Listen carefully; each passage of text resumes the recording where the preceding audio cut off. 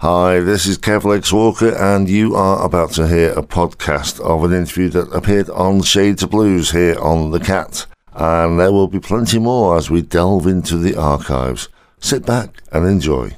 In my continuing quest to bring you blues from around the world, we now travel over to New Orleans, where I'm joined by Eric Johansson. Eric, are you well? Yeah, doing good. Thanks for having me on the show. Not a problem. And I was just saying just prior to the interview that we're suffering a bit of a heat wave here in the UK, but it's still not as hot as New Orleans. The last time I was there, which was, 3 years ago now, I showered in the morning, stepped outside the hotel, and within seconds I was hot and sweaty. How do you cope with it? Air conditioning, icy drinks. Yeah. It's pretty much, we cope with it. It's, I don't think you ever really get used to the summer heat here. You just find ways of, dealing with it. Yeah. When my friend and I went into a shop and the woman behind the counter said, "You ain't from around here, is you?" Because we were just so hot. Yeah. But anyhow, I'm not here to reminisce about New Orleans, although in some ways I will do, because you are based in New Orleans. How long have you lived there? It's not all your life, is it? No, let's see. I've been here for, I guess about the better part of like 22 years. I came down in 1999. But I mean, I grew up about 3 hours away from here, still in Louisiana. And, and I was traveling down here, to visit family, and I even started playing some gigs down in New Orleans when I was a teenager before I moved down here. So, it's really home, and it's always felt like home. In your downtime, do you venture over to the French Quarter, or do you not go there much? Yeah, no, for sure. I mean, I do. The French Quarter has its own like vibe. It has its own little, communities there and stuff. And it's cool to go down there and, I'll go down there and just have coffee, or, when it's not incredibly hot, just to walk around. Because, I don't really go down Bourbon Street. That's pretty much a tourist attraction. But no, I mean, there's a lot of cool spots in the quarter, and it's such a unique place that, definitely still go down there. And it is a real melting pot of musical styles, isn't it? Yeah, I mean, across the city, there's a lot of music across the city, usually all the time, and there's a lot of brass band type of influence here. That you got your jazz bands and brass bands, which are more like the second line beats and stuff like that. But a lot of horn-based music, and then of course jazz and rock and roll and things that. But they all tend to have, and funk is a huge thing here, but they all tend to have an improvisational element and to be sort of spontaneous, which I think is one of the key elements of music here in New Orleans. One of the things that I found in the research for you is that you're regarded as combining influences from an array of genres. So obviously that must be something you picked up from the city. Yeah, for sure, because, I mean, I will hear brass bands and funk bands, and I've played with brass bands and funk bands, and even Zydeco music, and I've played with musicians in all these different contexts. But then, of course, growing up, like anybody, I was influenced by rock records that were big at the time, or things I discovered through, when I was first starting to play the guitar. I was also really into like Metallica and stuff, and then I would go find out who they were listening to, and then that would lead me to Hendrix and Black Sabbath, and like all these different things that would lead in these different directions too. So partially being like influenced by the music of where I grew up, but also the music that pretty much everybody was influenced by, like, as well. So that stuff mixes in there too. So did you grow up in a musical household, or was it a case of listening to the radio under the pillows? Yeah, no, it was definitely a musical household. I mean, my mom, she was always into music. She had a lot of blues records and stuff, so I always kind of had that around. And my grandparents on my mom's side had a music store, and it was mostly centered around pianos and organs. But I did actually get my first guitar through a supplier. They were able to order a guitar at cost or something. That ended up being my first guitar. So, my grandparents played, and most of my aunts and uncles on my mom's side played. So we would have, family jams at Christmas time. We still somewhat do that. When everybody's able to get together, we still do that a bit. So definitely everyone was really into music. Before you went solo and performed and recorded your own material, you were performing on stage with lots of Cyril Neville, Anders Osborne, J.J. Grey, Eric Lindell. How do they come about if you're not an actual recording artist yourself? Do they see you busking on the street and think, I want to use that guy?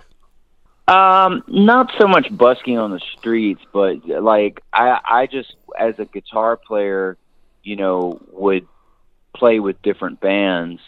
And I did actually record music before I released it on my own name. I had other projects, and they just don't really, I had like a rock band that I was pursuing in the early 2000s and stuff. And so I had delved into recording. I just had never really explored just my raw sort of bluesy, side without really overthinking the production or the arrangements too much, just kind of going more with music from the gut. But I had been playing around as a guitar player in New Orleans for people while kind of working on my own stuff. And so a lot of these people that I cross paths with, would be in that context. New Orleans is a place where people don't typically just play with their one band and then that's all they know is the music of that one band.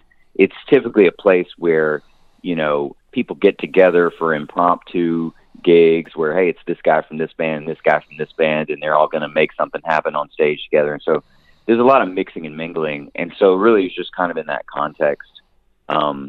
And then somebody might ask me to sit in or might ask me to play a show with them or two shows or whatever. So, a lot of the people that I've shared the stage with, it just kind of happens organically, just from, you hanging out and they dig what you're doing and then they want you to come play with them. And eventually you did record your first solo album, Burn It Down. Mm-hmm. Were you a bit nervous about releasing that one? Or did you think this is what I've been aiming for all this time? I was a little bit I wanted to make the right entry into doing this type of thing, this style of more bluesy music and stuff. And I was a little bit nervous about it because we recorded it very unprepared and kind of live, which, I went to the studio with some kind of half song ideas thinking, well, we'll sit around and we'll talk about what we want to record and how we want to do it. And we'll work on these songs and then we'll start recording. And instead, Tab Benoit, who produced that album, he just was like, well, let's just press record. Let's just start going. And I was thinking, well, I don't, all I have is some lyrics scratched down for some of these and like a basic, I don't really even know where we're going to go with it. And we just kind of came up with some of it on the spot, like as we were recording. And then some of those takes ended up being the takes that are on the record. So it ended up being something where I was surprised. I was like, okay, well that kind of came out cool. But it was certainly a little bit like, I typically would want to think things out a bit more, and that was a lot more off the cuff. But I think that there's a beauty in that too, and there's good stuff that comes out of that because you're not overthinking it and you don't have a chance to. I was going to say sometimes if you do that, if you just press record and just ignore that side of it, ignore the red light, that's when the magic happens. But sometimes you're rehearsing it and you get this piece, and then when you come to record it, you can't replicate that. Right. And and there's something about, being in the studio that I think sometimes when the band doesn't know the song like the back of their hand, it's not possible to just go through the motions because you're really having to think about, wait a minute, like where's, let me listen to what he's doing and let me listen to what he's doing.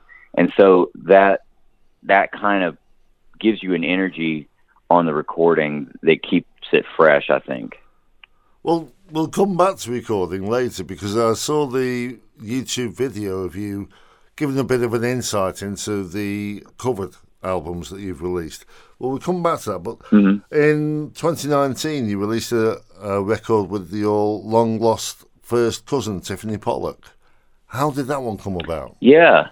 Well, Tiffany and I first met, I think, back in 2009. And, for people that don't know the story, and she's my first cousin, and she was given up for adoption by my aunt who was, young and going through a rough time at that time. And then we didn't really know where she was or anything about her. And we discovered through some I think one of my uncles did some searching and found that she was like singing blues and jazz in New Orleans, which was crazy because she fit right in with our family, and she didn't so much fit in with her adopted family in terms of they weren't musical at all. So it was very much, the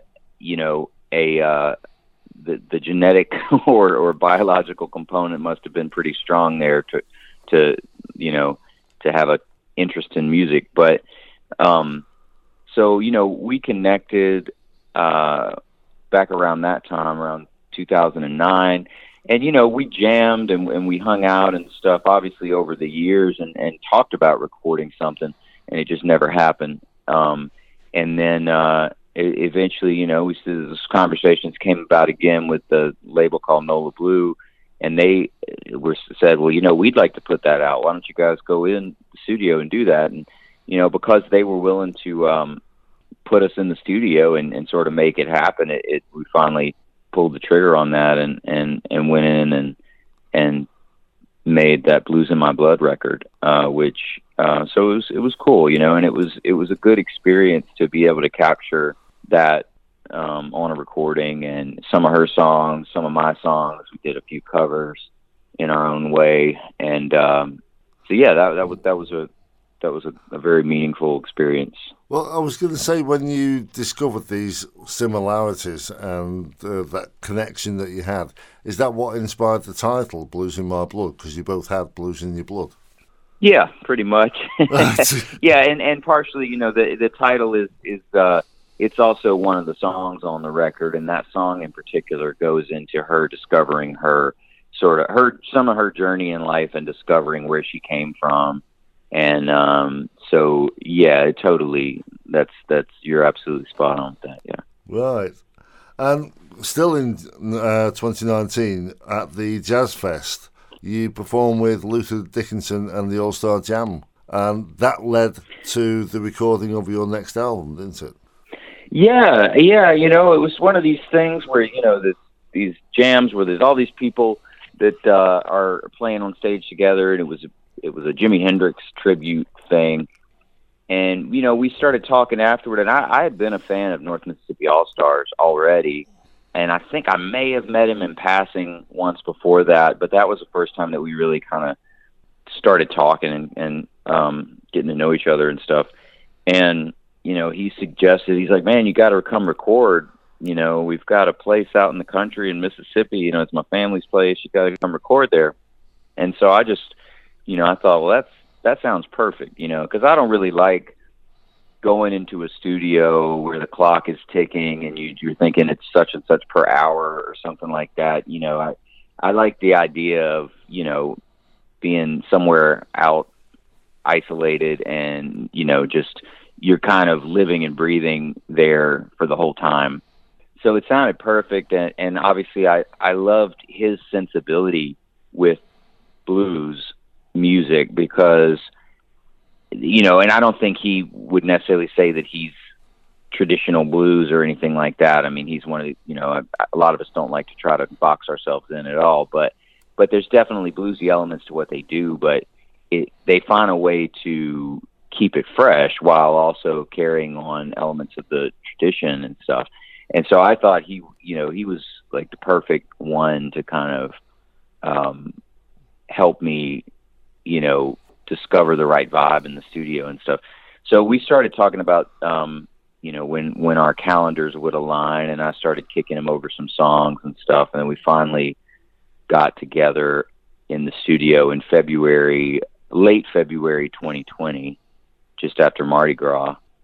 Yeah, we basically recorded the whole Below Sea Level album in 3 days, but it was 3 long days. I mean, we didn't go to any restaurants or anything. We were just like, sitting there making peanut butter and jelly sandwiches out in this barn studio in the country in Mississippi. And, so we, just recording all day and taking live takes and stuff. And it was a lot of fun. And it was really fortunate that we recorded it when we did, because it wasn't like 7 to 10 days later that like a lot of things started shutting down. Yeah, I was going to say that must have been so frustrating, because you'd gone in there and recorded this superb album, and then literally within a week or two, lockdown happens, and you can't go out and promote it, you can't gig. That must have been so frustrating for you. Well, I think at first it wasn't clear, at least to me, or probably a lot of us, like how long it would go on. So, when you have the tracks from the recording session, there's still other stuff to be done. It still has to be mixed. It still has to be mastered. You gotta have some time to lead up with the promotion and getting the CDs and the vinyl made and everything. So you have a bit of time there anyway, where the record is still, on its way out, So for a little while, I thought, well, this is all right, because, just get the mixing done, get all this, and then by the time it comes out, surely things will be back up and running. And of course they weren't. But so it as that time was going on, and we're finishing up the mixing and the mastering and all that, and looking at when the release was approaching, we realized that okay, there really aren't going to be any shows going on when this comes out, and do we want to release it or not? And we sort of made the decision that it was still good to release it, because at least, everybody was sitting at home, and it seemed to me that it was better to put out new music and have people have something to listen to and keep moving forward in whatever way you can, rather than just waiting on something. Because I always feel like, when you make something, you want it to come out while it's fresh, Yeah. From that, you started doing YouTube and Facebook appearances, which were so well received that you then went on to do the covers CDs. How did you go about choosing the songs for that, or were they just favourites that you'd always wanted to do?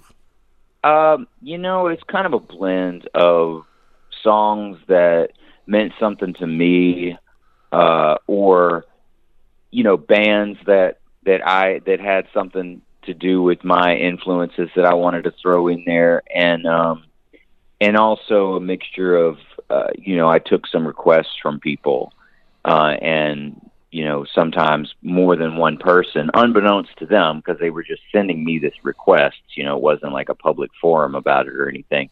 But some people, there was multiple people requesting the same song in some cases, and so that factored in as well. But yeah, I mean the live streaming thing it's kind of been an interesting journey, because I really at first was sort of resistant for the first few weeks when it seemed like everybody just immediately was like, okay, so we'll go on live stream, and I had this kind of rock and roll blues album that I was on the way to releasing, you know, and it was an electric band album. And so I wanted to present the stuff in that way. And so it kind of was counterintuitive to me to hop on the computer with an acoustic guitar. But of course, you know, I tried it once, tried it, you know, again, and a fair amount of people showed up and seemed to enjoy it. And then it's like, well, you know, the lockdowns and everything kept going on. So I kept doing it every week. And then, you know, people were like, you know, I'd love to hear something like this. I really like hearing the stripped down acoustic thing. And so that kind of spawned the idea. And I thought it was also, you know, it was a way to stay connected with the audience, to put out more stuff, and, you know, make use of the time at home. Yeah, so I kind of picked between, there are some songs that, you know, I had a personal connection with, and then there's also, you know, stuff that came in as requests from the audience. Well, my little slide guitar has been sat in its case for a good couple of years now, gathering dust, and I've been saying for ages, I'm going to get it out, I'm going to have a go. And it was watching your YouTube clip about how you recorded the covers, and I thought, I'm going to get it out, I'm going to have a go. Unfortunately, in the intervening period, I put on a bit of weight, so I've got to adopt a different playing style now. But you have inspired me to get the guitar out, which is brilliant. But awesome. On that video, you've got a loop pedal. So you play a bit, and then that loops, and then you play a bit over the top of that.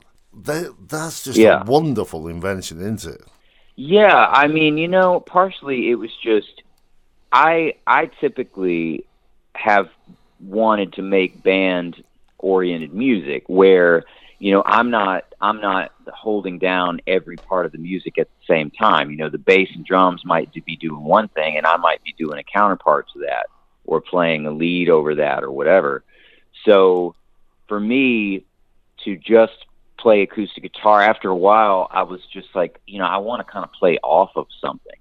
So the looper pedal, you know, I started bringing it in on the streams because it just would allow me to lay down a little rhythm thing and then play something else off of that, or play a little lead melody or something. And, you know, it just kept it interesting for me, honestly, and allowed me to do a little scratching on the guitar string to make like a percussive type of sound to play with. Cause, you know, I'm not really, you know, into trying to play drums with my feet too much. I actually have recently started doing a little bit of a bass drum stomp with one foot, but that's just it's so new to me. You know, I just have always liked playing with other musicians that, you know, so the looper pedal was just a way of like me kind of having a little fun with it and making it more enjoyable for me, to play by myself rather than just, you know, just literally just the one guitar.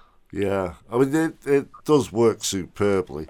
And that video that you do, once you've recorded something, you show how you do the mixing and everything. It's just an eye-opener. It's educational as well. Did someone suggest you do that? Or is it just something you thought, well, yeah, I'll show people how I've done this recording?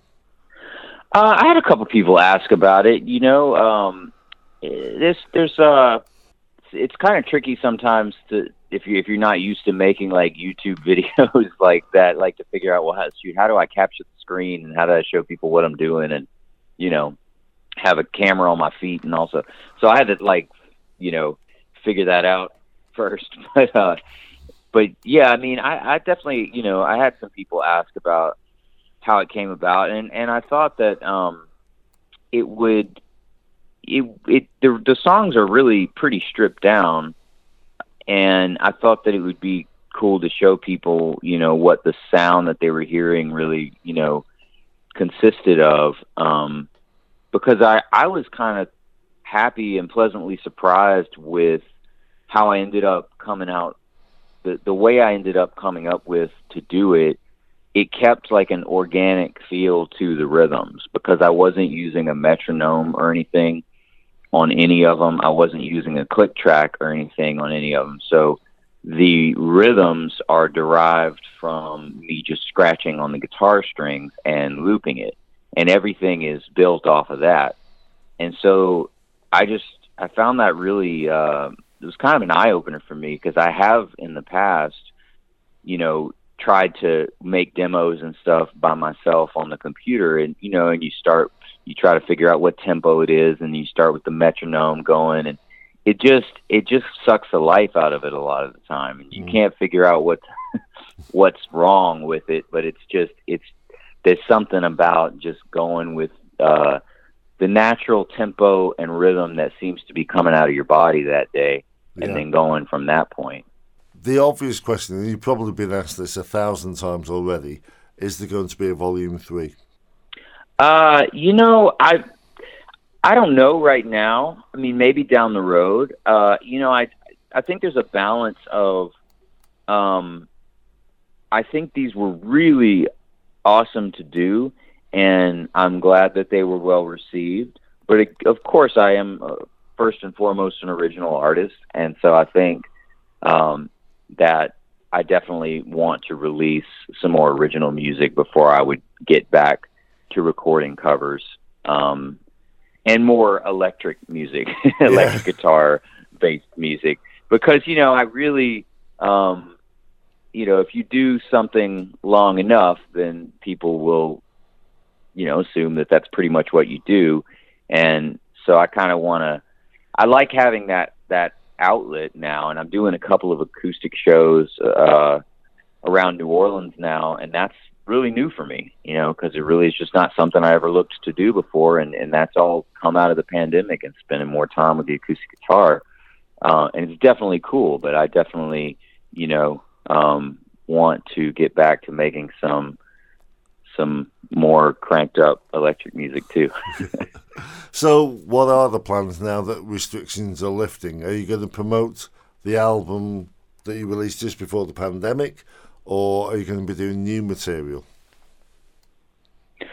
I'm starting to work on some new material now, and I think I'm hoping that with getting out there live again, which hopefully will continue to come back, I'm hoping that it will kind of turn on some new people to the stuff that I've already released that maybe I didn't get a chance to promote properly. But I definitely, want to be going back in the studio, hopefully by the end of the year, for probably for an early next year release is kind of my idea. But so it's a mix of both, because this style of music and the rootsy music crowd and stuff, it doesn't really live and die by radio singles or top 40 or anything like that. So it's like a little bit more of a slow growth thing where, people, it's word of mouth, and people hear about somebody from a friend, or they've come across a YouTube video or a song on Spotify or whatever, and then they discover that person's stuff. And so I think the music can have like a longer lifespan a little bit, which is a good thing. So I, hopefully, a little bit of both, putting out new music, but also having people discover some of the stuff that's already out. So are you actually penciling in dates in your diary now, or is it still too soon for that? No, I am. I've got some road dates coming up here in August, and they're scattered around. There's not like any solid multi-week runs that I've got lined up yet, but hopefully we'll be working on some more of that before the end of the year, and really hoping that I can get overseas, and I mean, it would be great to come to the UK. I've actually never been, crazy enough, but I'm hoping that a lot of that travel continues to become more accessible, because that's something that's really been on, my list of things I want to do. Yeah. Likewise, I was looking forward to coming over to America last year when it all closed down. So I want to get back over there again sometime. So all the best for the future, and thank you so much for doing this. And hopefully we will get to see you over here in the UK sometime. Yeah, I hope so, man. Thanks for having me on the show. I really enjoyed it. Thanks. Thank you. And I hope you enjoyed that little interview there, and there will be more as we record more for the show, and we are going to delve into the archives and pull some of the old ones out as well. So, plenty more to come, and of course, if you want to hear the whole show, there is always Listen Again. I'll see you next time. Take care.